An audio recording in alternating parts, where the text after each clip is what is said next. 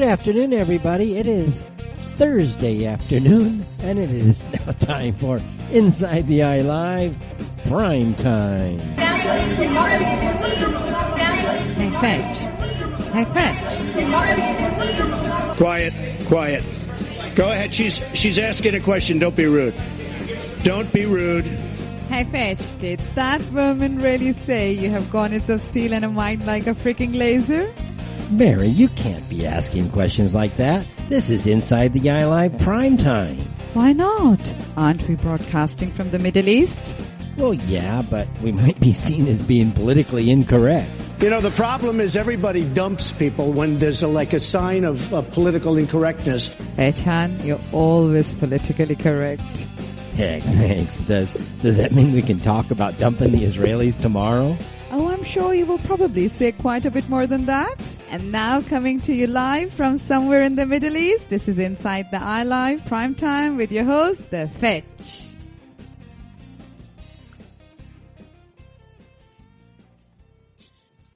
All right. Thank you very much for that, Mary. From Tabuk in the northwestern region of Saudi Arabia, this is The Fetch, and indeed you are listening to Inside the Eye Live.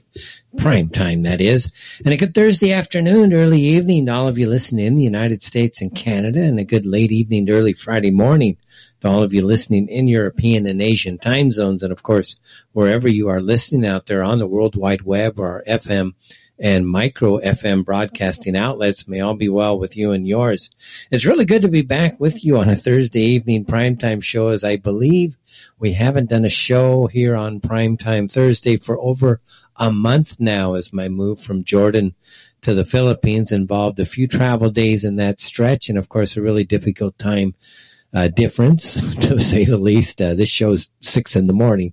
Over in the Philippines, and of course a very difficult internet environment, and that made doing the primetime show basically an impossibility. So before we get too far into today's show, and we have a good show lined up for you today, as a long-time favorite, really, Zezorro. He comes from Warsaw. He's a political analyst, has his own blog, zezorro.blogspot.com. He's kind of a popular guy out of Poland. He's going to be joining us in the second hour. I know he's been requested for a long time. He's set to be here. He said he'll be here, so I'm sure he'll be here, but we'll see about that. That's going to come up at 7 o'clock Eastern here, so I'm sure you'll want to hear that for a lot of you that are fans of Zezorro. Now, I'd like to thank a lot of the hosts that actually filled in for me on the Inside the Eye Live Primetime show. Erica from The Harsh Reality, Frederick Blackburn from Blackburn 9's Breakfast Club, Paul English from Eurofolk Radio fame and longtime friend, financial backer, technical supporter, and a longtime media professional, Woody. All of these people filled in during the month of August. I know we missed one show. I'm not sure which Thursday that was, but I think the 3rd. Anyways, we missed a show last month. Just one went silent, so we had a pretty good run there. Thanks to all of you guys and gal for filling in and keeping Inside the Eye Live Primetime live, because that's what you got in the audience want to hear. Now, the weather here in Tabuk was a hot but relatively comfortable day. It only got up to 96 degrees today under hazy skies and a breeze that picked up towards the afternoon. The evening has cooled off rather nicely, however, as temperatures have fallen below 80 degrees, with the current temperature resting at 78 degrees on the way down to a rather cool, at least by Saudi Arabia terms, 69 degrees in the hour before sunrise. So it's going to be a nice fresh morning here. Now, for all of you that did not catch this past Saturday's Inside the Eye Live show, we were live this past Saturday. We gave a little rundown on Tabuk. We'll run through a little bit more today.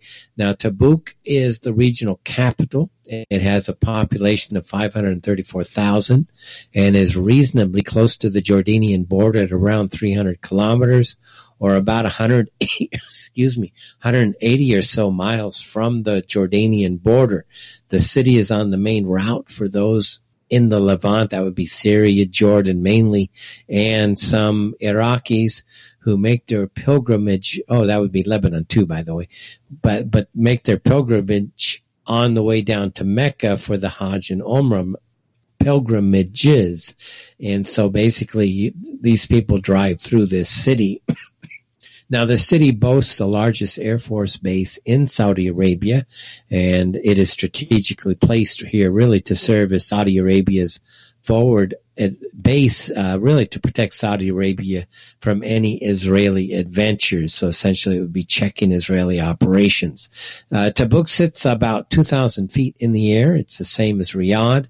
And the history of this area stretches all the way back to the Roman times when the area was actually a summer resort for the Roman Empire. Now there's a castle here. It's known as Tabuk Castle. It dates back to an estimated 3500 BC.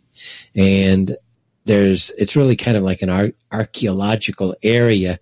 One of these areas is known as Al-Bida, which is one of the world's most visited archaeological sites. You don't hear about it much in the West, but it's a highly sought after archaeological site for visitors. Now, the train station here, it's kind of cute. It dates back to the Ottoman Empire, and Tabuk is famous within Islamic history as being a place where the Battle of Tabuk took place, which if you read Islamic sources, it's actually a battle that actually never happened, as there were no opposing forces in Tabuk within which to engage, but it's called the Battle of Tabuk anyways. It's kind of a famous thing within Islamic history. The big thing here is that, everybody was so afraid, everybody ran away, and because they were afraid of what was coming. But anyways, it's called the Battle of Tabuk, and it never really happened. So welcome everyone, and again, we are coming to you live from Tabuk, and that is in the northwestern region of Saudi Arabia. Now, back in the United States, as most of you know well, Hurricane Dorian essentially has now scraped the edge of South Carolina, at least the South Carolina coastline, and is expected to move up the coast and slowly peter out somewhere now over or past Nova Scotia in Canada. At 2 o'clock this afternoon, the storm was located about 60 miles south of Myrtle Beach, South Carolina, and 115 miles southwest of Wilmington, North Carolina. And the eye was just offshore of Cape Romaine, and that was at 2 p.m. Now, as of 5 p.m., Dorian's eye was 45 miles southeast of Myrtle Beach and is expected to pass near or over North Carolina's coast tonight or tomorrow. The storm's maximum sustained winds right now are about 105 miles per hour. It's left some 240,000 people without power in South Carolina, according to reports. North Carolina reported over 10,000 power outages, and Georgia had over 7,000, plus there were about 150,000, I believe, in Florida. Now, anyways, that's Dorian. All right. Good to be with you. First of all, let me get over to the chat room, everybody, InsideTheEyeLive.com. Let me try to get there now. InsideTheEyeLive.com. I'm heading there now, everybody. If I can get this thing to queue correctly. InsideTheEyeLive.com. Click on the live chat button, or you can go /live_chat. I'm now officially there. We've got very good internet here in Tabuk. So I am there. I see it's slow, but I see a Merkelstan, Blau Ocean, Blackbird, Fritz. Fritz, I haven't seen you in a while. And we did ban someone, Ermansel, last week. We're going to try to actually get him reinstated. Haven't done that yet. Salman MG, hello, Windmiller, everybody, welcome. We're going to get Ermansel. I don't know what happened with you guys last week in the chat room, but I was informed of some things. Guys, you got to be on your best behavior. Try not to get upset with everybody. Thank you, Blackbird, for that. Blackbird 9, he's in North Carolina. I don't know how the hurricane is where he is. I assume he's okay. He's kind of up in the Appalachian Mountains, so I assume that Blackbird's actually pretty well okay. It might get a little rainy, some wind and stuff, but I would assume he's okay. He's inland a little bit. Same with me in the Philippines, by the way. It can flood where I live, actually. I'm not in a flood-free zone. It can flood, but basically what we do in that part of the world is houses are built on about 2 feet above the ground so that, if it floods, no problem. You've got about 2 feet worth of water that you can absorb before it's actually going to get into your house. So that's kind of what's happening.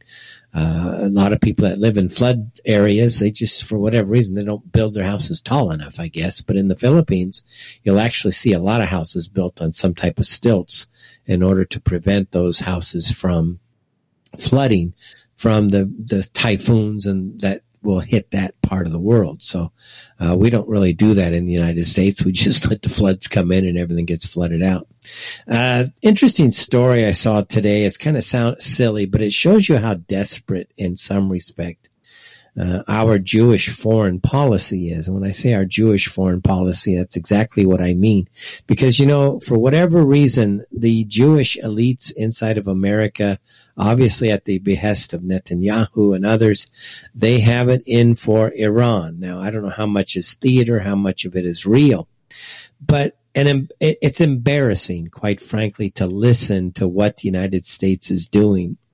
What they're doing right now, the United States is so desperate, at least these people running our foreign policy, they're so desperate to sanction Iran that they are now offering cash rewards to captains of Iranian tankers. Literally, they are offering money to Iranian tankers, the captains, to basically divert their ships and let the Americans have the ships. How embarrassing is that, really, when you think about it on the global scale? Now, according to a particular report, the Indian captain of the Adrian Darya 1, that was formerly known as the Grace 1, it received an email. And this has all been confirmed, man.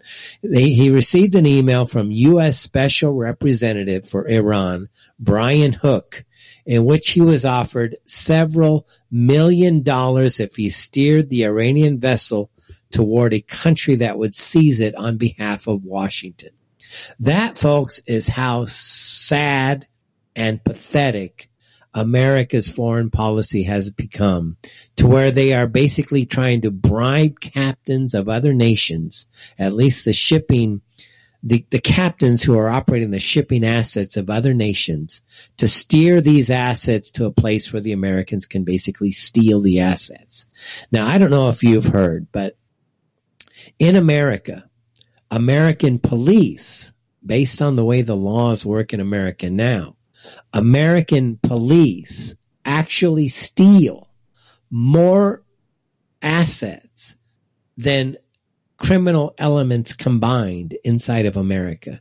So when you look at this way that we run this Jewish type of legal system, you have a country that is sanctioning another country, and that's okay if you want to sanction, but you know what? It's not up to American foreign policy people, quite frankly, to tell other countries who they can and can't trade with.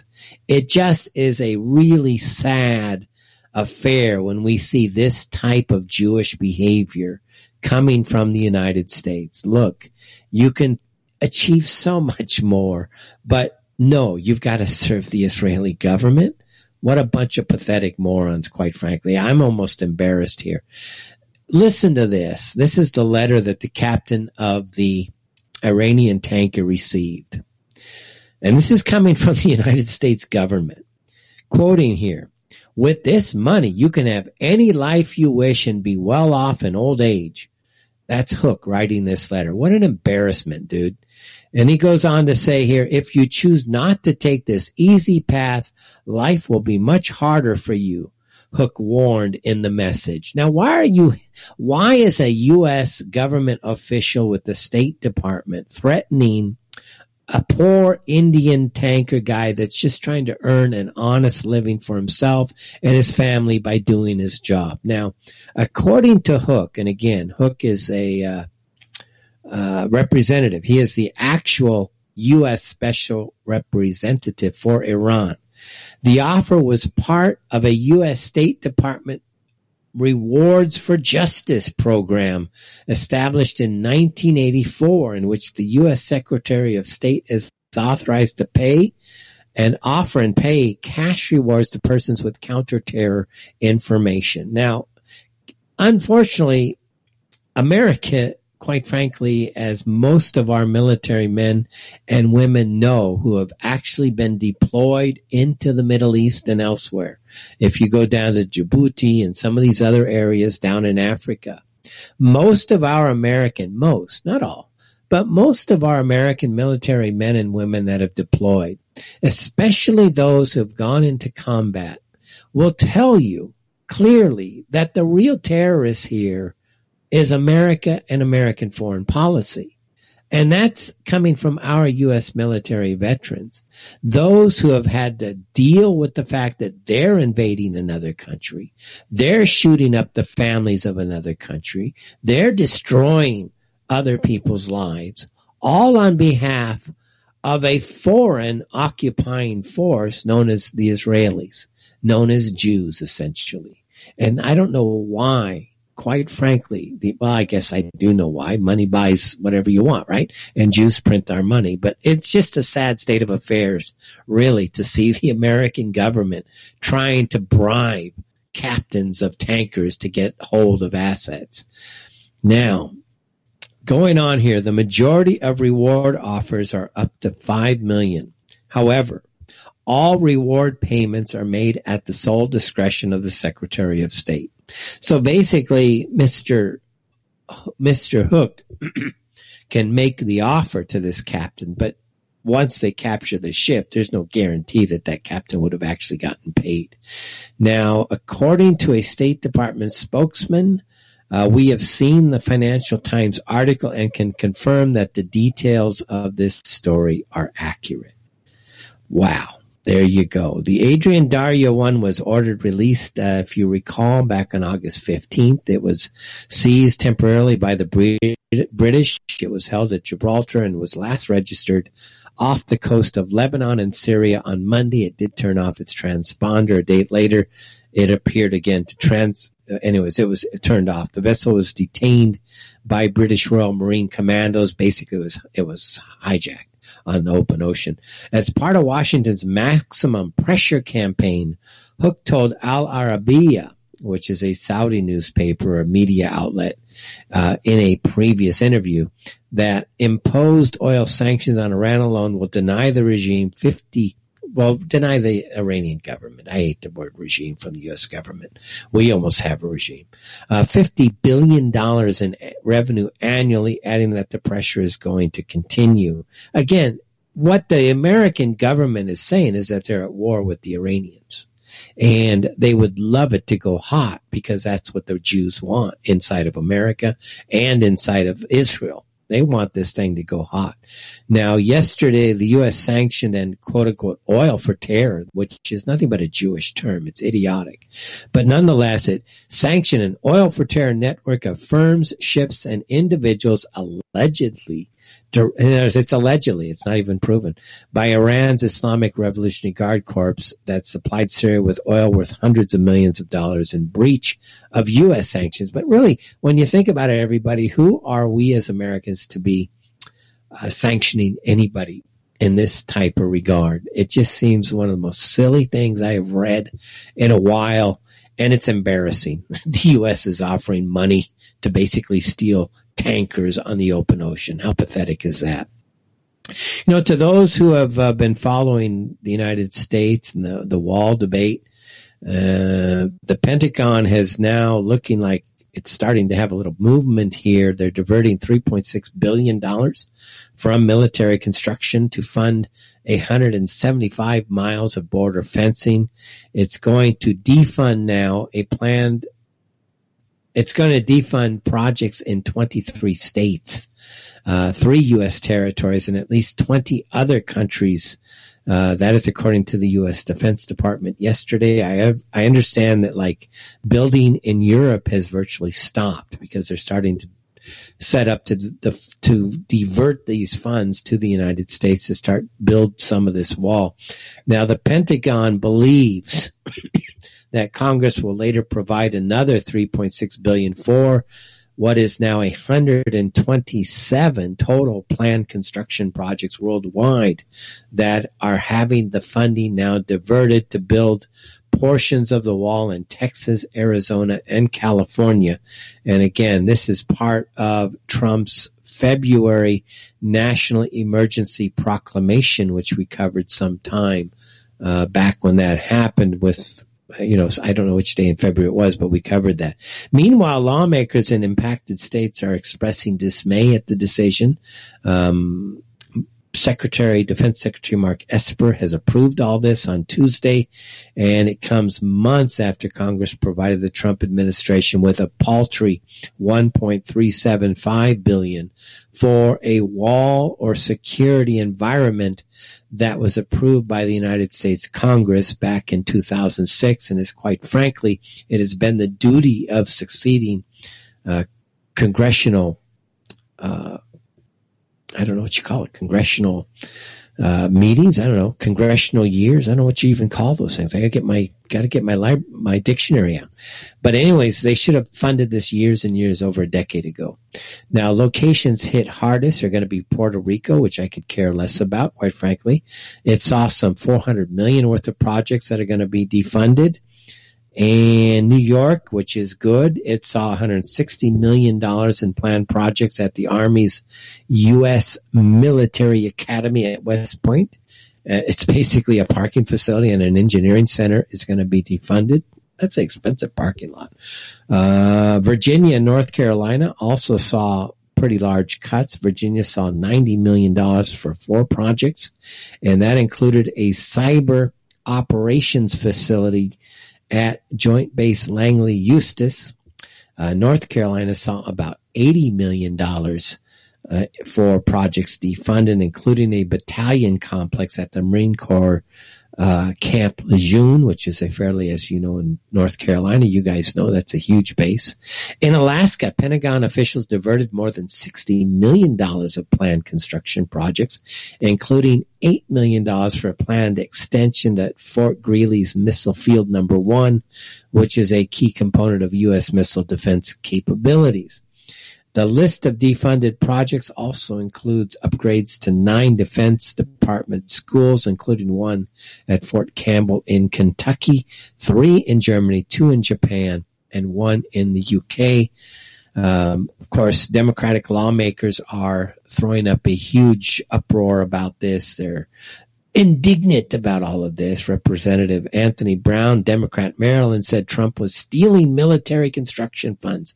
Listen, Mr. Anthony Brown, do your job. You guys are supposed to fund this thing years ago. You know that we have a problem at the southern border, and absolutely you are doing nothing because as many people come in, you find ways to let them vote.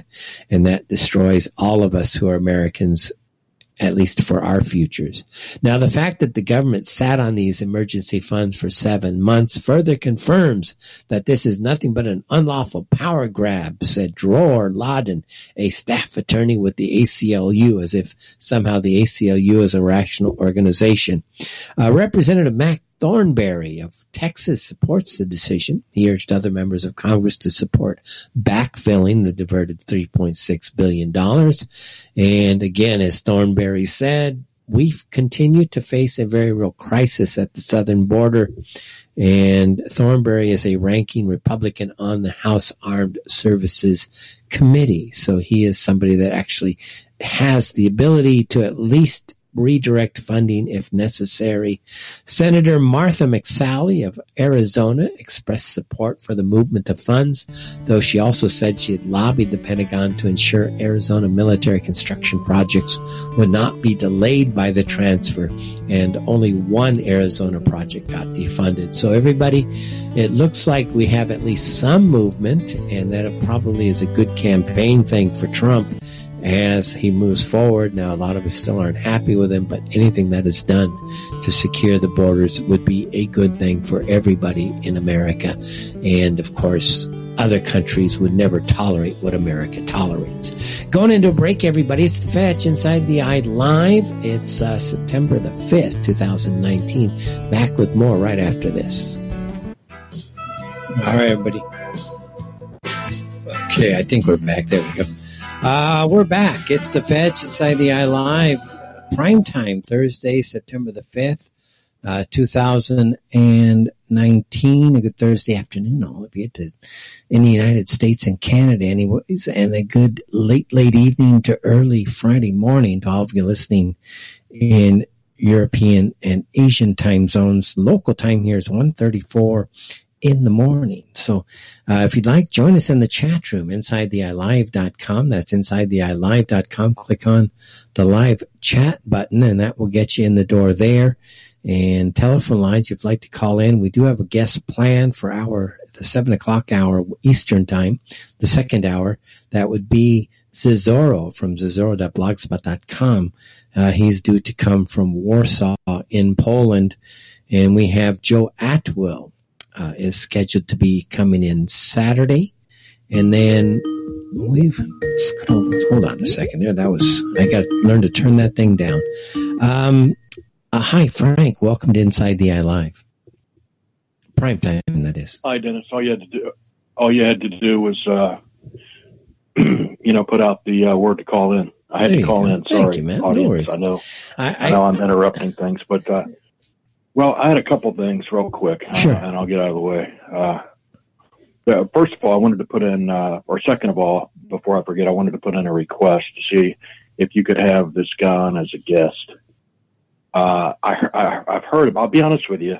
I follow you around wherever you go, and I don't always listen to a lot of other people on these networks. But I know you've been with Revolution Radio for a long time now. But I'll be honest with you, I don't listen to Revolution Radio that much. I have just randomly, listened into shows at different times during the week. And to be honest with you, a lot of it's just not my cup of tea. I'm not trying to offend anyone, but there's this one guy that really interests me because of his background.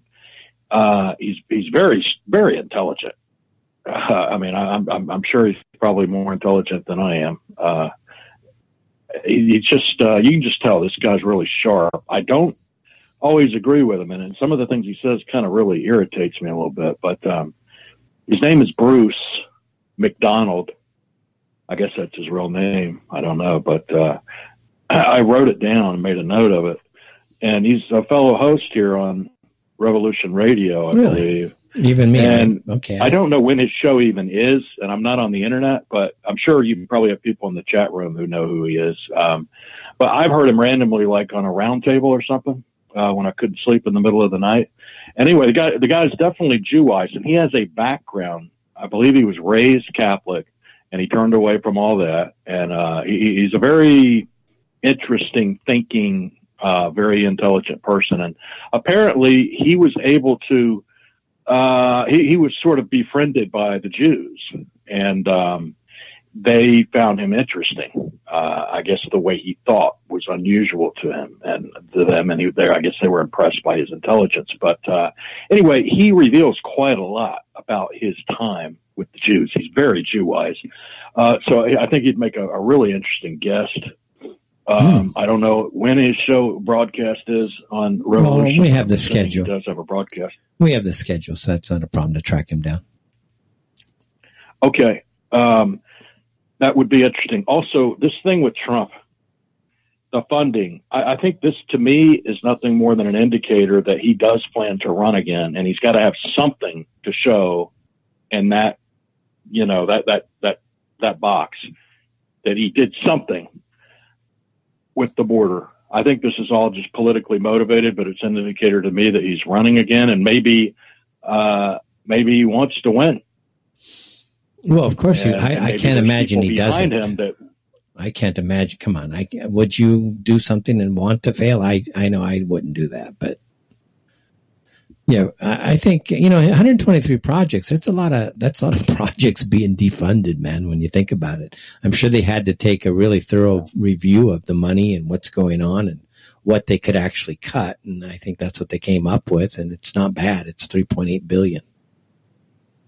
Well, I just see it as, the controlling interests are getting a lot done under the guise of the Trump presidency. And he's being blamed for so much. He's being, basically categorized as a white supremacist and all this when he's nothing of the kind. He's not even a white nationalist. He's not even a Republican. He's not even a conservative. And for them to be able to blame him and put all those labels on him while at the same time having him do or acquiesce to all the things that they're doing, I think a lot of the top level Jews, the ones that are really in the controlling positions are probably like, yeah, we can get a lot more mileage out of this guy. If that's the case. But anyway, I will get out of your way. Okay, thanks, Frank. Good points. Thanks. All right. That's Frank, everybody in North Carolina. Telephone lines are 1-323-275-1314. We would like to say it is listener-sponsored and supported radio. If you do like this show and only this show, and some people, I know you like this show and a few others at least, it relies upon your donations, your support of the network, at least for the bandwidth here. And so we have something like 80 plus hosts here. If we can't provide nothing, if you know what I mean. We should provide our time slot at least to keep this thing going. So guys, get your wallets out, support the network. I don't care if it's $5 a month. It doesn't matter. $5 a month times 100 people. That's really, excuse me. That's really a lot of money that would come in for just this show. And that would go a long ways to solidifying the station equally. So I have a place to work. Obviously, we still keep coming, guys, even after that disastrous August we had. That doesn't have so much to do with the studio. That had to do with our network in the Philippines, which will have to actually be engineered to be solid enough to actually run a show like we like to run here. So it takes money, everybody. It's not free. Obviously, thanks for all your support that I received over the last month or so. We have drained quite a lot of our funds. We're still okay, but we're probably about $200-300 short now, but we're okay. You know what I mean? We're okay. But thanks so much due to all your support. We got everything done that we wanted to get done, including the cats. That was a major issue, to get the cats out of there, of course. So we want to thank everybody for all their support, but also if you can, do support the studio. I mean, it's very important that we do have a place within which to operate. And if we don't have a place to operate again, it's just not going to work very well. So do what you can. And of course, this is a somewhat commercially sponsored here because we have two things, the ITEL Cat Report and the Oive Moment. And it's now time for the ITEL Cat Report. Climb out the world, wake up, get off the hoax train, the first stop. What do you think? I should add a lady co-host to this? It's nice if you've got someone you can base on. Just be careful to use lady co-host. You know what I need to do? I need to fly to Cornwall. Train arrives at the station. Like, yeah, send fetching to the bog. Just put a big arrow. Fetch here. You and I ought to do a show together, the Graham Fletcher show. Let's change it from Fetch, because I don't want to overshadow you. So if I go to Fletcher, it's like, who's Fletcher? Wake up, get off the hoax train. The next stop is reading a diary.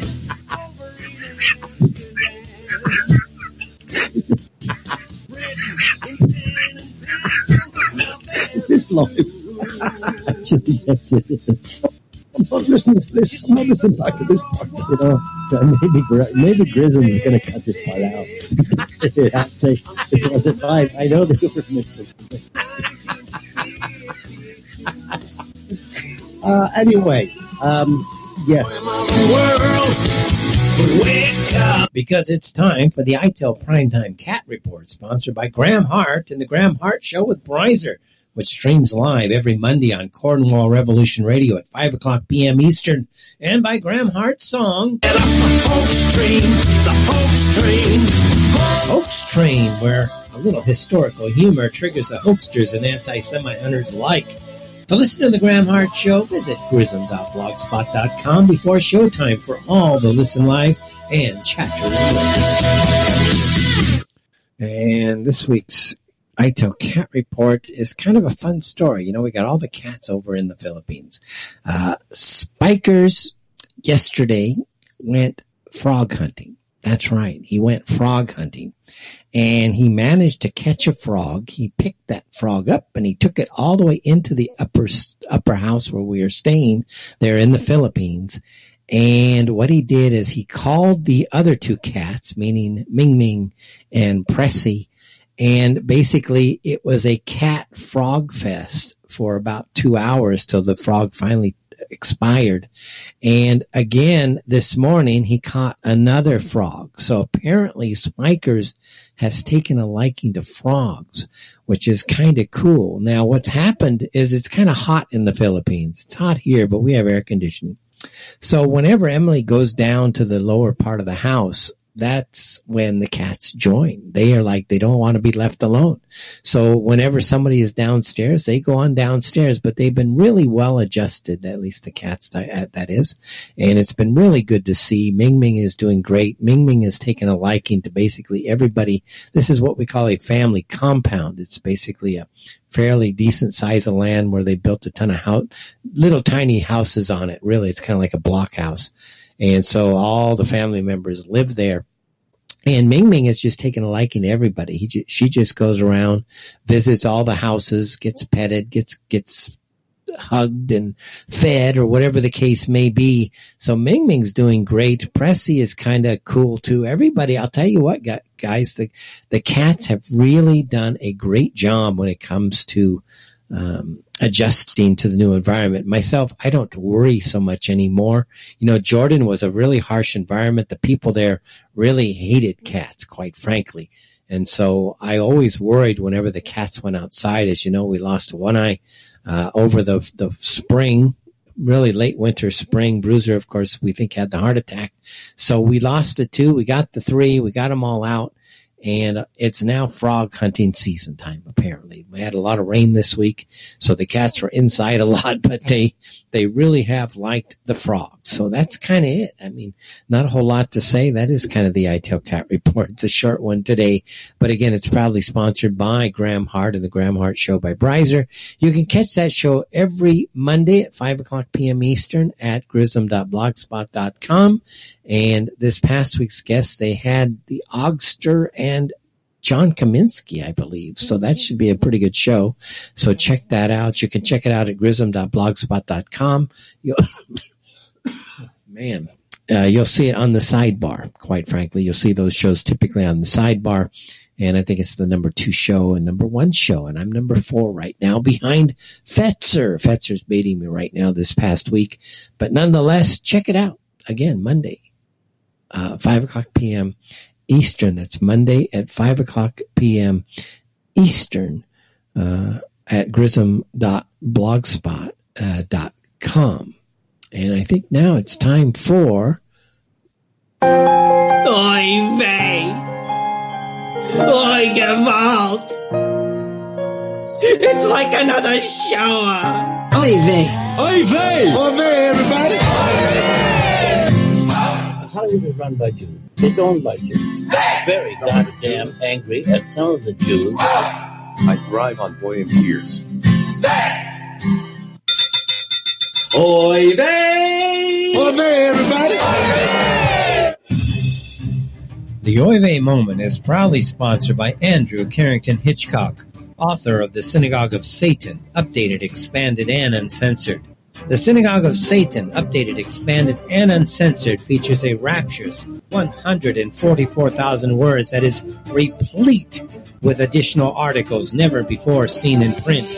And after having its distribution banned by Amazon and Lulu, The Synagogue of Satan, updated, expanded, and uncensored, is now available from Andy himself at andrewcarringtonhitchcock.com. Get your copy today, won't you? Of course, don't forget to listen to Andy's The Andrew Carrington Hitchcock Show, which streams Monday through Friday at 10 o'clock a.m. to 11 o'clock a.m. Eastern on Eurofolk Radio at eurofolkradio.com. To listen, simply visit eurofolkradio.com during showtime and click on the Listen Live link, or visit andrewcarringtonhitchcock.com for Andy's free show archives, which comprises one of the most extensive guest lists in the alternative media. And this week's Oy Vey Moment is going to, I think, start.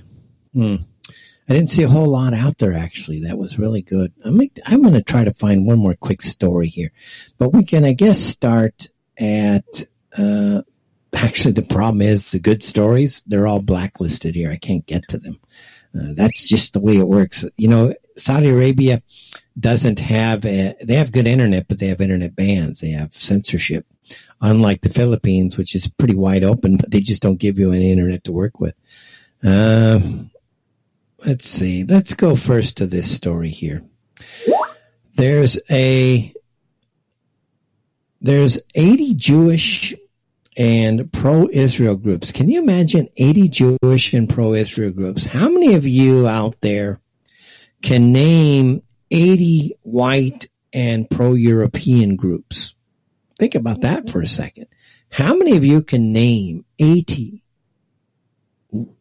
white or European, Caucasian, ethnic-centric groups and pro-European groups, or even how many of you can name 80? But that's how many signed and sent a letter this past Tuesday to the Chancellor and General Counsel of California State University, I believe at Fresno, about a particular professor's continued use of the school's name to spread anti-Semitism and false propaganda about the state of Israel. Well, the very term false propaganda against the state of Israel is nothing but a Jewish talking point. It's basically anybody using that term is mouthing talking points from the Israeli government.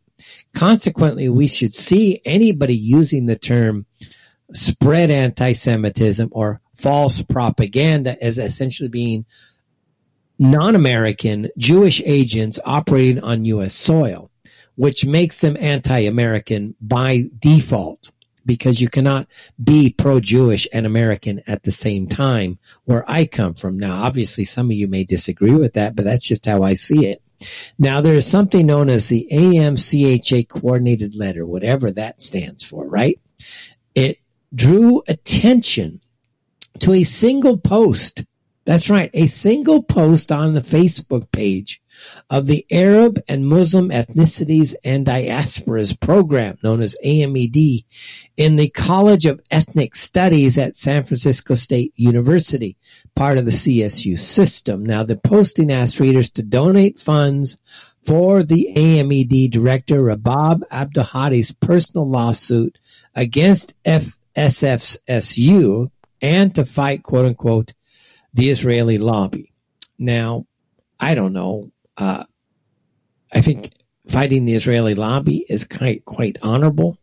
I don't need to see Arabs doing it for us. I want to see more Western people doing it. I want to see more traditional America doing it. I'm tired of always reading stories about how it's Ilhan Omar or others who are doing it, but none of them seem to be from quote-unquote white America. Now, there's something here. It says a similar letter was sent more than a month ago about Abdelhadi's post on the same Facebook page that says Zionism equals racism. Well, yeah, it does, quite frankly, under the same conditions. Look, if we in the European community, at least European diaspora community, speak in the same manner that Jews speak, or Zionists speak, if you want to use that term, they will rapidly announce us and denounce us as being quote unquote racist. So the fact that Jews say this, okay, fine. What's good for the goose is good for the gander. What Jews wanted to say is what's good for the goose is good for the goose, and you're the gander, go screw you. They don't want you to have the same rights that Jews have. And quite frankly, that doesn't work. It doesn't work. That's just dumb. Really, and we should call it out for what it is. It's dumb. Push back against it. In this particular complaint by Jewish groups, 80 of them, no doubt. They were calling on SFSU. It's against the law for using the SFSU name to disseminate politically motivated and hate-filled messages.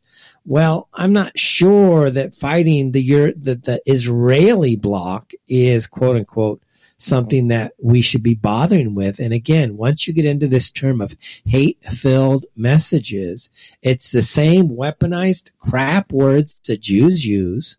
And consequently, every one of these 80 groups, every signatory to that should themselves be put on a list. That's as far as I'm concerned. See, it's time in a way to start drawing up lists, because Jews are drawing up lists. This is just another person they've drawn up a list about.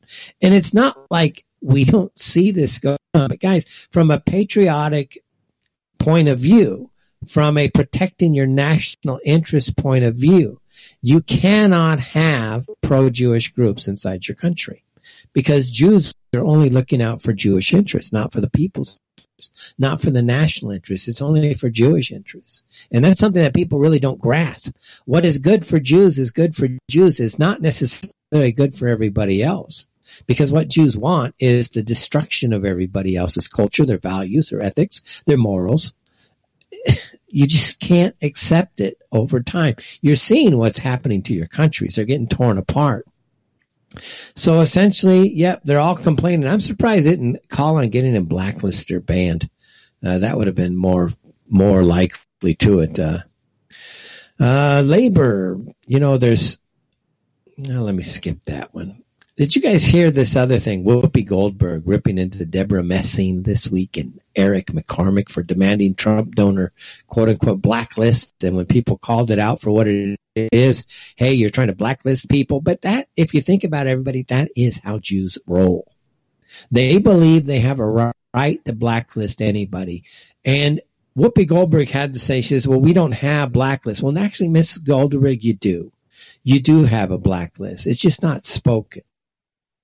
And that's the issue here. Somebody like Eric McCormick, they just went public with the fact that you people in Hollywood, the Jewish elites in America, Jewish elites worldwide, essentially are creating and have created for a long time blacklists. That anytime you lose your business because, quote unquote, you're an anti-Semite, that's a blacklist. Anytime you lose your job because you said something 15, 20, 30 years ago, that's a blacklist. So don't tell us from the Jewish community that you're not holding blacklists. We see it all the way at the international level, where you're sanctioning entire countries to try to get your way, all the way down to some poor guy working at some nondescript fast food restaurant where you've tracked down some type of comment that he said, how you guys go get it. Who knows? I mean, it's pathetic that you guys are actually getting this stuff. And of course, we should understand more how Jews get this information. And then what you're going to find is that Jews are really a pathetic, disgusting people that spend half their time or 90% of their time spying on the rest of us, trying to shame us, to control us. And I don't know how any of us can believe that that's going to be acceptable over time. Goldberg said here, in this country, people can vote for who they want to. That is one of the great rights of this country. You don't have to like it, but we don't go after people because we don't like who they voted for. We don't go after them that way. But actually, yes, you do. Anyways, I think we're going into a break, everybody. Let me check. It sounded like a break there. I think I just played that song twice. Oh, well. Anyways, it's The Fetch Inside the Eye Live. Intelligent. Actually, it's prime time inside the Eye Live. Prime time to Thursday afternoon. So again, all of you listening in the United States and Canada, it's now hour number 2.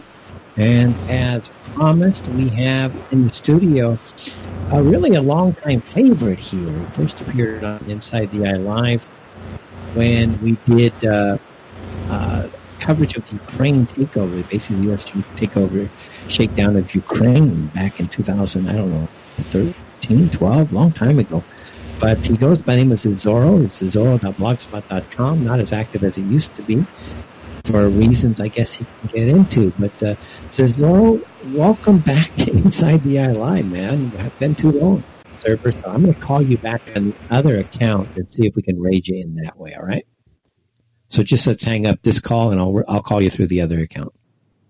So, guys, we're going to bring Zezorro in through a different channel because that sounded really bad. Not sure what that is, but it sounded very, very bad. Okay, are you there? Now it should work. Oh, now it's much better, yeah. It only happens when I disconnect the server. By accident, I disconnected the server. Anyways, Paul, not Paul, it's Zezorro from Warsaw. Zezorro.blogspot.com. Zezorro, how you been, man? It's been a long time since you were on the show. How you doing? Somehow, coming by. We have new developments here. As you will know, your vice by the way, your sound is coming through very distorted, very choppy here. I'm not getting you clean. Not sure if you want to I'm not sure why that is. Try it again.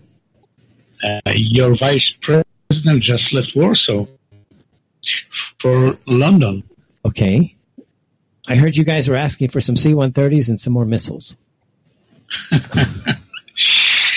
Yeah, it is very big deal because our president signed new arrangement for military cooperation with the United States. We will be building for you guys 6 new bases here for your drones, for your anti-rockets, for your anti-Putins, and so on. It's very interesting times indeed. And we got new deals over your natural gas. We will buy some 6 billion cubic meters a year plus. We will resell it to Ukraine and Belarus. Yeah, that's what I heard. They're trying to now wean Ukraine away from Russia. So you're going to be the transit hub for U.S. natural gas going to really the central part of Europe. Exactly like we spoke the last time I was on. Yeah. Because it's the hot topic in those times. And now you see this development coming online. It is, the whole plan was designed some 15 years ago. And you can find the traces of it in your strategic literature. The man called Friedman, he got some analytical workshop. It was a cover for CIA, basically. And then the workshop go awry some way, basically Russian hackers, the real hackers, not the Trump ones, attacked that shop, and it went under because some secret documents went online. And you can surmise the shop of this guy Friedman knew everything about this new project, Intermarium. It means our region between Germany and Russia being reorganized in a new economic and military bloc. And the whole project now looks very well, and it is really coming on. Let's first start with something that is of interest to a lot of people that listen to this show, and that's the idea of nationalism. What's the state of Polish nationalism right now?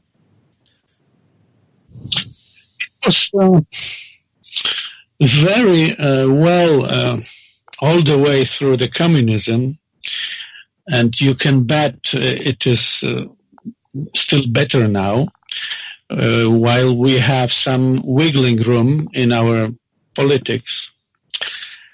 And the new wave of nationalism, as it is called in liberal circles, means we are anti-immigration. But you must see this new immigration wave is, simply put, organized, well organized on well. So we are with Salvini. Please go on. Yeah, you broke up just a second there. You said something. I think you were with Slovenia and a couple other countries. Salvini. Salvini in Italy. Yes, Salvini in Italy. We are with him on this issue. We are with Orban in Magyar. Yeah, Hungary. All our countries in our bloc are basically anti-immigration because not as a matter of human nature, but as a matter of policy. We want to have our nation, we want to restore our country. And we don't want to have some millions peoples coming to us and taking our bread, you know. It is as simple as that. Because we cannot act as the place to come and live for everyone. The same is for you. You have tremendous wave of immigration on the southern border, and it is political problem. And now it is becoming economical problem for you, because the public services are being overwhelmed everywhere. In southern states, in California, it's a disaster. Yeah, not going to change anytime soon. Yeah, for a lot of people here in America that are nationalists, UK, Western Europe, they really admire what Poland is doing, as well as Hungary, what Salvini is doing. And a lot of people say, gee, what's it take to move to Poland? How is the economic environment of Poland right now?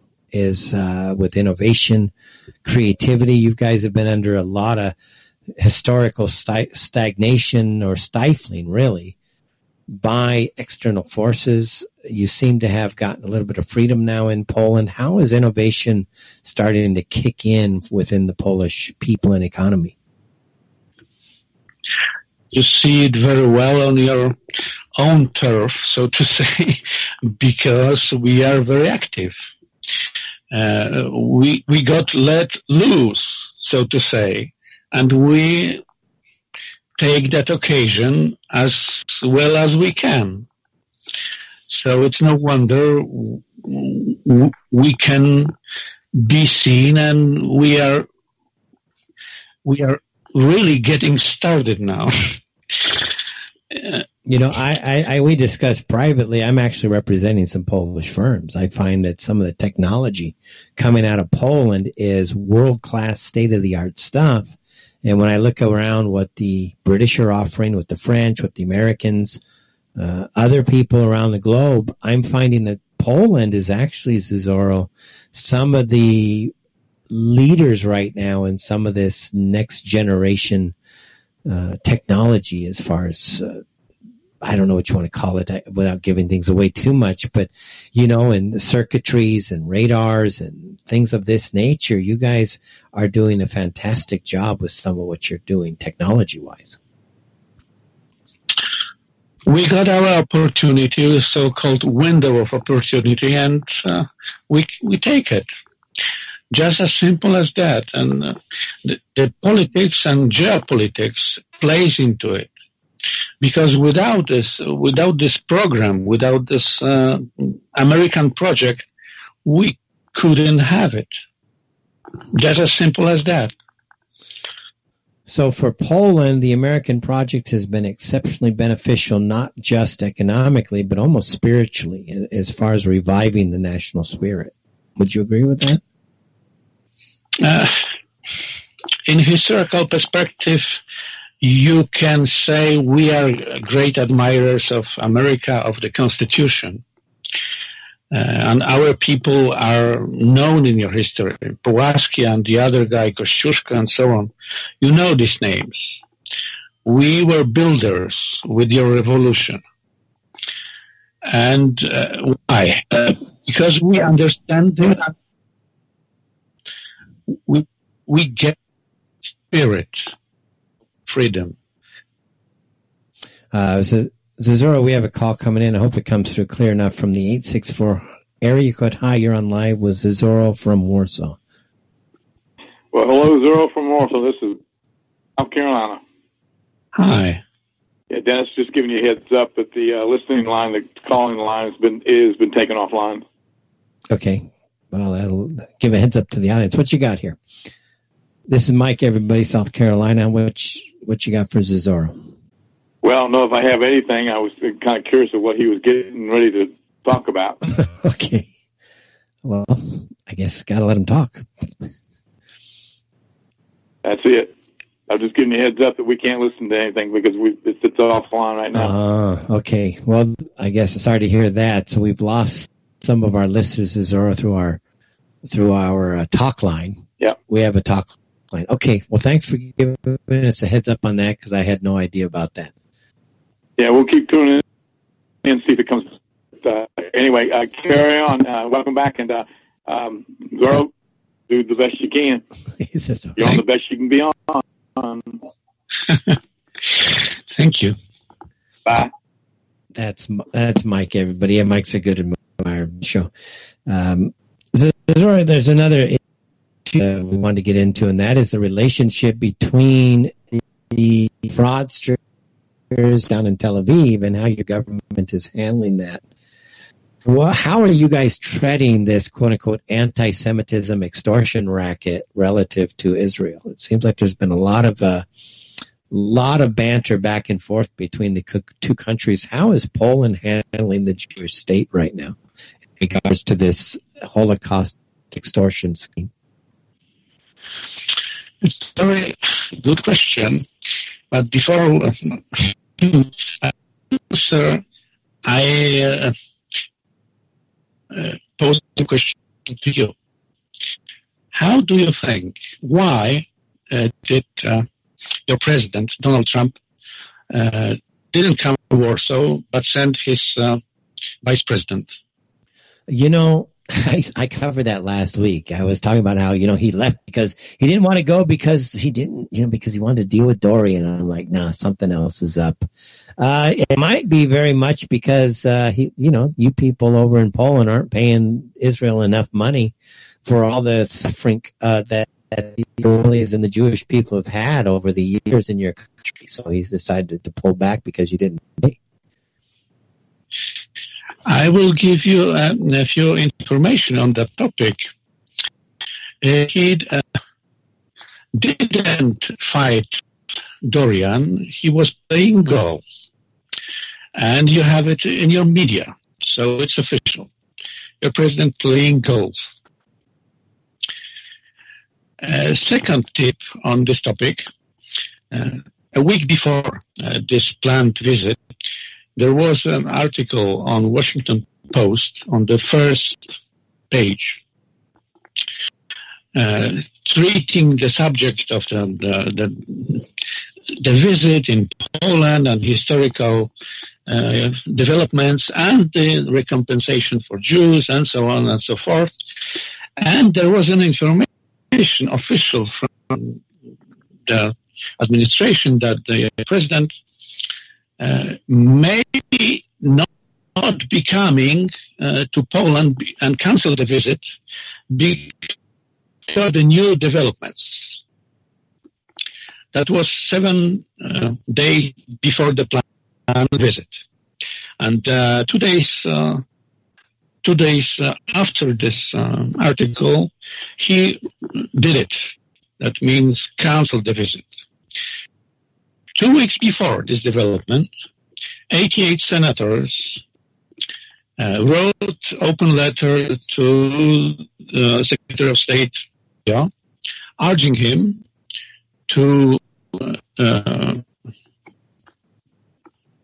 work on an appointed job, Just Act, Justice for Uncompensated Survivors Act of 2017, Act number 447.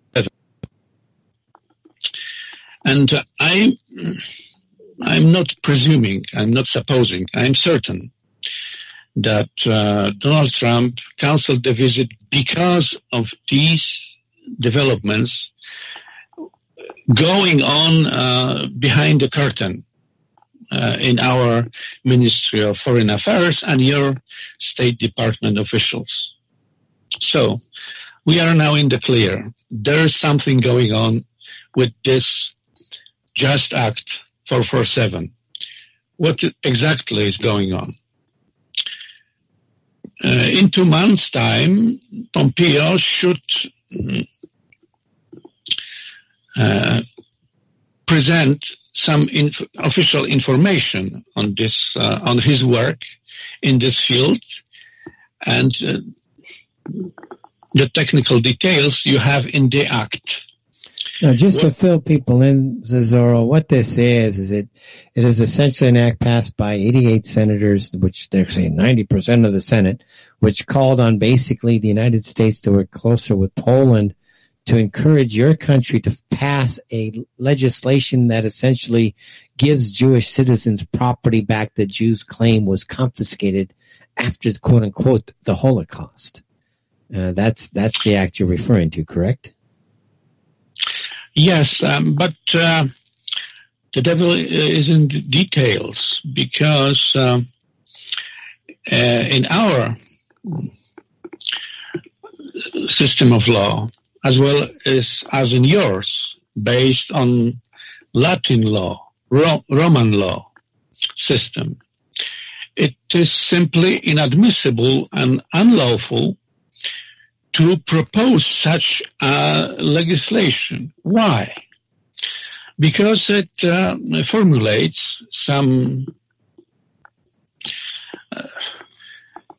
recompensation for the people that left their property hereless. And hereless property, meaning without descendants, goes as a matter of law to the country of residence. That is, that way it is in Poland, the same way in the United States. Therefore, from legal standpoint, the whole construct of this legislation is unlawful in the first place. Secondly, the legislation is an act of blackmail. It is unlawful on international law basis, because your government basically blackmails our government in the name of a third entity, I mean Tel Aviv. What is it all about? That is simply not lawful. It is an act of treason and an act of brazen robbery. It's kind of like, in a way, it's kind of like today, the State Department is saying they're trying to bribe tanker pilots, to basically steer the tankers to where the U.S. can seize Iranian tankers. It's like, it's insane. The U.S. government's insane.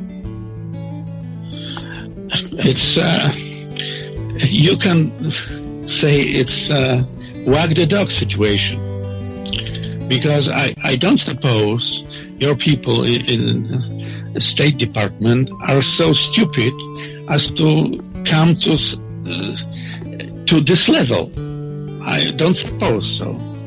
Some other force, some other mode of thinking must be active here. It is simply, it begs your understanding what is going on now in the world. Zezorro, we're going into a break. Hang on with that thought. We'll be back more, everybody. It's The Fetch with Zezorro from Zezorro.blogspot.com out of Warsaw. And again, this is Inside the ILF Prime Time. Back with more right after this. All right, everybody. Welcome back. It's The Fetch Inside the Eye Live Prime Time. And that sounds kind of terrible in the background there. Inside the Eye Live Prime Time. Again, it's September the 5th, 2019 it is. So welcome back, everybody. Our guest right now in the studios is Zezorro from Zezorro.blogspot.com. Zezorro, first of all, welcome back. Hi. All right, you're back. And then we were talking about really what appears to be kind of like an extortion scheme. That's the way I saw it when I saw the actions going on between really Israel, your failure to recognize the suffering of the Jewish people, and your failure to pay them for all of that suffering. What really is the opinion of the Polish people, and then how does that get translated into government policy? No, you can get 100% because we know what's going on. And yeah, I can quote the exact words of the people. I was in the field buying some products from farmer 2 days ago. And he, seeing me as a man from the city, asked me, what do you think about this deal with Americans and Jews? And I said, you know what I think, the same as you. And he said, you know, they won't let it loose. But during the war, here, in these fields, in these homes there, we were helping them. There were here literally thousands of Jews living, hiding from the Germans. Why? Because they didn't want to go to Auschwitz, and it's through the ghetto. All the Jews were in the ghetto, you know, and it was obligatory. Everybody that helped to hide Jews from this process was to be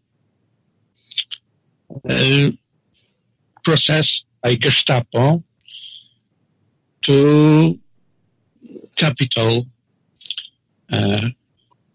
punishment. It was the only country in the whole Europe under Hitler that was under such harsh punishments.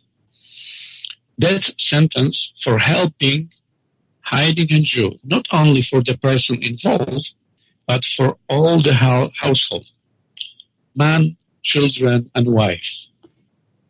Capital punishment. And thousands of people helped the Jew. And now they come back after 70 years and want recompensation. From whom? From me, from the farmer that helped them. And it isn't peanuts. We have here official estimates from this Holocaust institution from New York. They want from us 300 billion with B, $billion, or slightly more, depending on their... and what's the population of Poland? 35 million. So what's that? I don't even know the math, man. What's that work out to? Like 10 million per person? No, 100,000. Oh, it's only 100,000. Okay, I got off by about 3 zeros. But still, 100,000 per person, man, woman, and child in Poland. With our standard of living, it will be certainly new form of enslavement. You can bet on it. 100,000 debt on every person? You're a slave. For basically helping them during the war. Now, where do the Polish people stand on the Holocaust? Where do you guys stand on that? Does people actually believe that these were death camps, or do you support the idea that they were work camps? Where do you guys actually stand on this subject as a society? Where do you guys actually? What's the prevailing view in Poland? We believe officially in gas chambers because it's illegal to pose a question about them. It's illegal. You will be banned as a Holocaust denier, and here you will go to jail, and in Germany you will get some other harassment additionally. So you've already lost a lot of your freedom to even think, and now they want you to pay you for the fact that they took away your freedom to think. It comes in different colors and gradually. You can say you can be a little enslaved and a little more, and then come total enslavement. But it comes gradually. It's not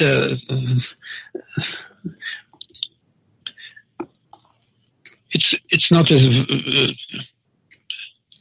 fast process. It's in the beginning. It is very, very subtle. You cannot get it. What is happening, really? But after some observation, after seeing the process in motion, you get it. Hopefully, it's not too late. You are undergoing the same process in the United States now. You have cultural revolution, Marxist revolution coming full swing on you. We know it. I know it personally. I know communism in the real form, and it's not pretty sight.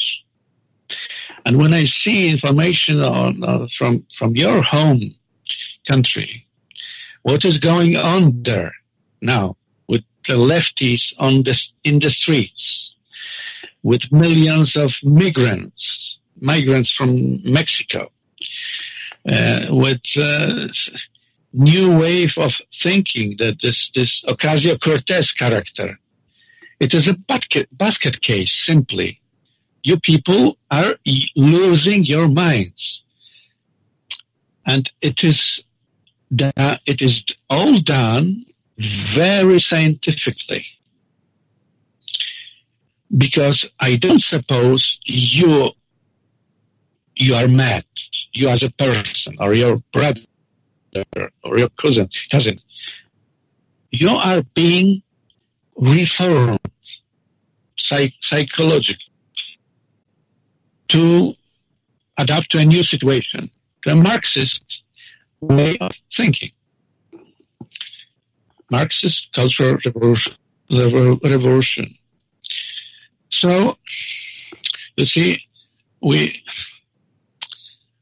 have a very short window of opportunity to take a stand and to make a change. If we do nothing, they will roll over us and make us all slaves in some huge world, new world order, ruled from over us by total communists. So at one side of it, you have Poland is in a bit of a revivalist mode, I guess you could call it revivalist environment. But at the same time, the veils under which you have escaped from really isn't far from just re-exerting itself, is it? Yeah.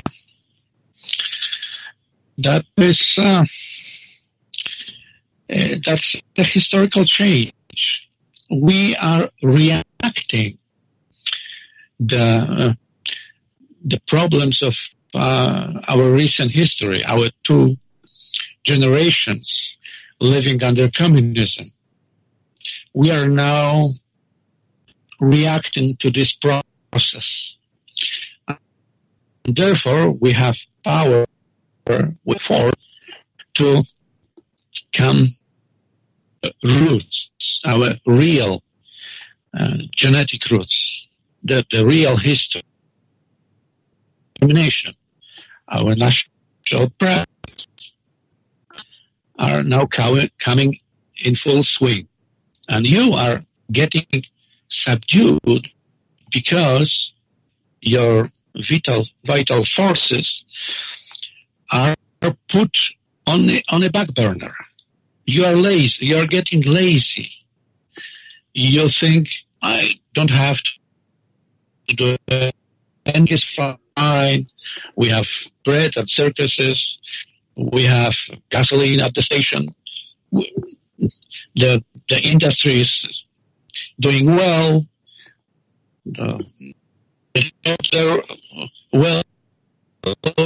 So I don't have to worry anything.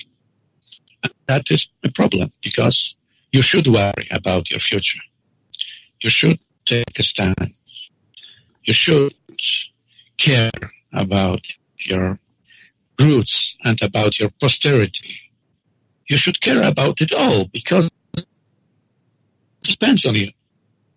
You know, what's interesting, Zezorro, as you look at some of the nationalist parades you have, there's been talk here in the States, and not that I'm in the States, but I try to catch up on what's going on there.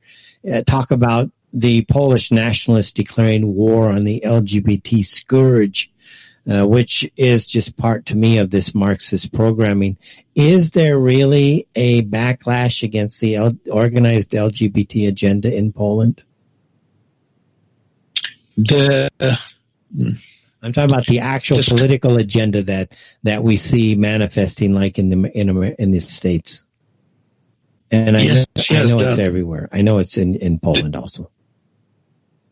The scourge is a direct quote from Archbishop Jędraszewski, from our church here. Archbishop, very high located person in the church. He said during some official ceremonies that this scourge running over Poland has Marxist roots, and we should defend ourselves against it. And that's the real truth about it. You know it, I know it. Mm-hmm. But people here know it because when they don't know it, they feel it. They see the lefties pushing this agenda on them. And they don't want it in their vicinity. They don't want it in the public square. They don't want it in the public school. We have here some lefty president of our capital city, Warsaw, Rafał Trzaskowski.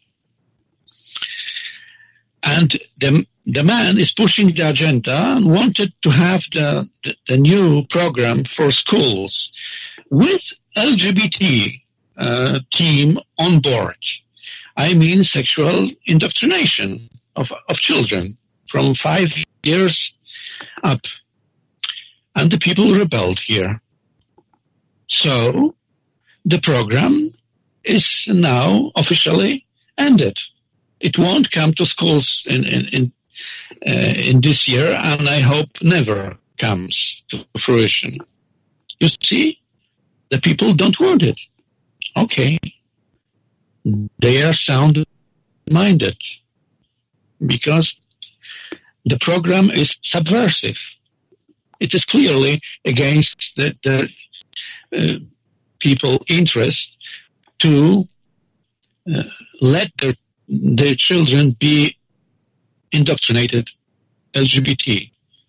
5 years, 6 years, 7 years old, being indoctrinated in some weird stuff. Yeah, it's insane. Now, in this regard, you know, Putin seemed to have been at the forefront when he created his laws that protected his country against this type of agenda. Is this something that you would agree with, and that Poland is just following now in the steps that America and everybody else should be taking as well as you guys? As we should follow your lead. I don't suppose we will copy Putin's agenda because he is too outspoken, you know. It would be labeled in Brussels as hate speech and anti-democratic and so on and so forth. We cannot afford it. We cannot afford a new front with ideological war with Brussels. And you will know Brussels is lefty. Brussels is communist. Yes. So we must measure our forces to the task at hand and cannot make war with everybody. So we take this path, very slippery between Scylla and Charybdis, so to speak. We know what's going on, but we cannot speak it openly. So just like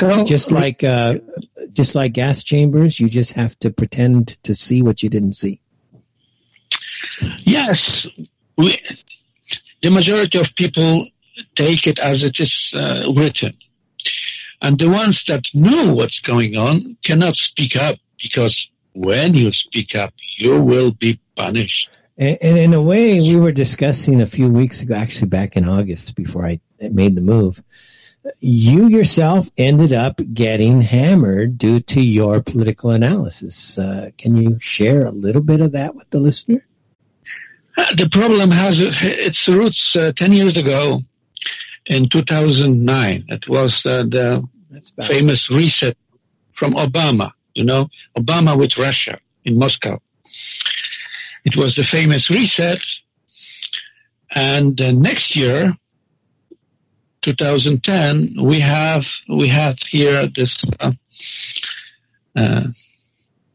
national tragedy with President Kaczynski and his plane coming to the ground, and all the passengers were dead, and so on and so forth.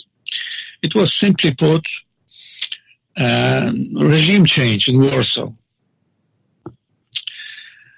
And after 4 years, we had a revolution, Maidan in Ukraine, and then we have a new regime change in Warsaw, new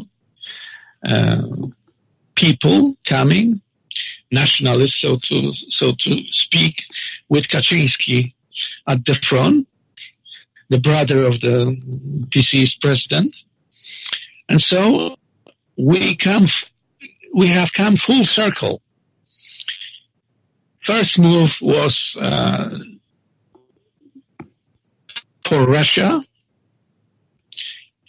sphere of influence of Moscow, 4 years time, and then came tremendous pushback with America help to the other side. And it was all pre-planned, as I see now, because we helped Ukraine, Maidan. We were active in the formation of this movement. And I know it from the best sources, the people that were doing it. And I have it through my contacts, from personal experience, when I was checking and rechecking and studying the tragedy of 2010. This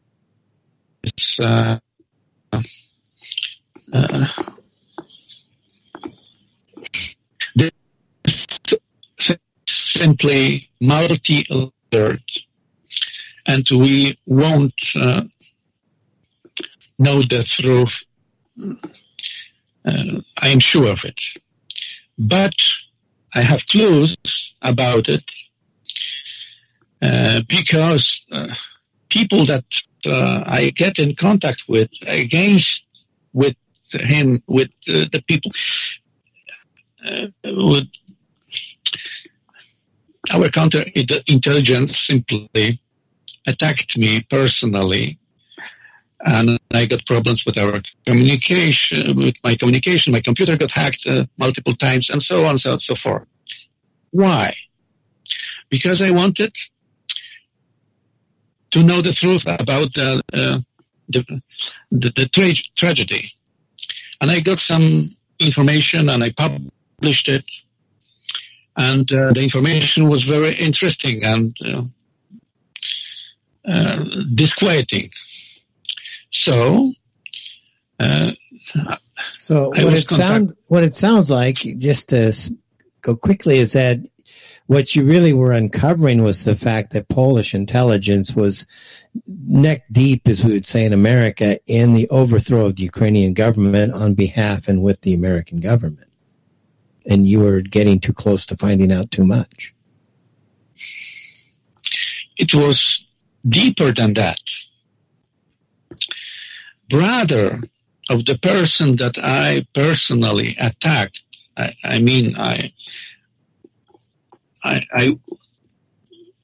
found his whereabouts and his personality as the man going after me. And I checked him, and it turned out he was working for the counterintelligence, Polish counterintelligence. But it is more interesting. His brother is now high official in this government, this new government of nationalist Kaczynski. Go figure. How is it possible? The man from the old guard, so to speak, from the people that were close to Moscow, coming after me 10 years ago, is a brother of a high official in new government, working closely together with Americans now. How is it possible? I don't know. You got an answer. Go ahead. There's only one answer. The whole charade is multi-layered. You have multiple players. We have Polish intelligence, you have American intelligence, you have Russian intelligence, you have German intelligence involved. All the parties were involved in the tragedy of 2010.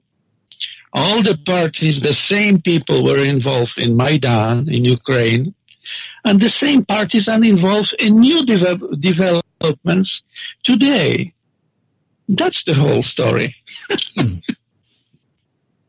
The geopolitical situation changes, but the people stay the same. How can they change? They cannot change their job. They are specialists on the job. You know, I got my problems. I checked it and rechecked it because I communicated only through Tor. You know Tor? Yes. And I had only one window, personal window for communication, email. It was Gmail account. So I am certain that my personal whereabouts were transmitted to our counterintelligence through Gmail. American money. And that wouldn't surprise me. And with that, you know, Zezorro, we're actually out of time. You're going to have to come back again, this time not so long, like 3, 4, 5 years like this time. Okay. I'm ready. Right. We're in touch now. Okay, everybody, I know you've been asked for Zezorro. There you have it. We're going to bring him back again as soon as we hear some neat things coming out of Eastern Europe. Zezorro, thanks so much. We're out of time. It's The Fetch, everybody. Inside the Eye Live Primetime again, September 5, 2019. Thanks for listening. See you Saturday, Inside the Eye Live, Intelligent Media for the Politically Aware. Joe Atwill will be a guest in the 12 o'clock hour. See you then. Good night. Thank you for having me. Thanks so much.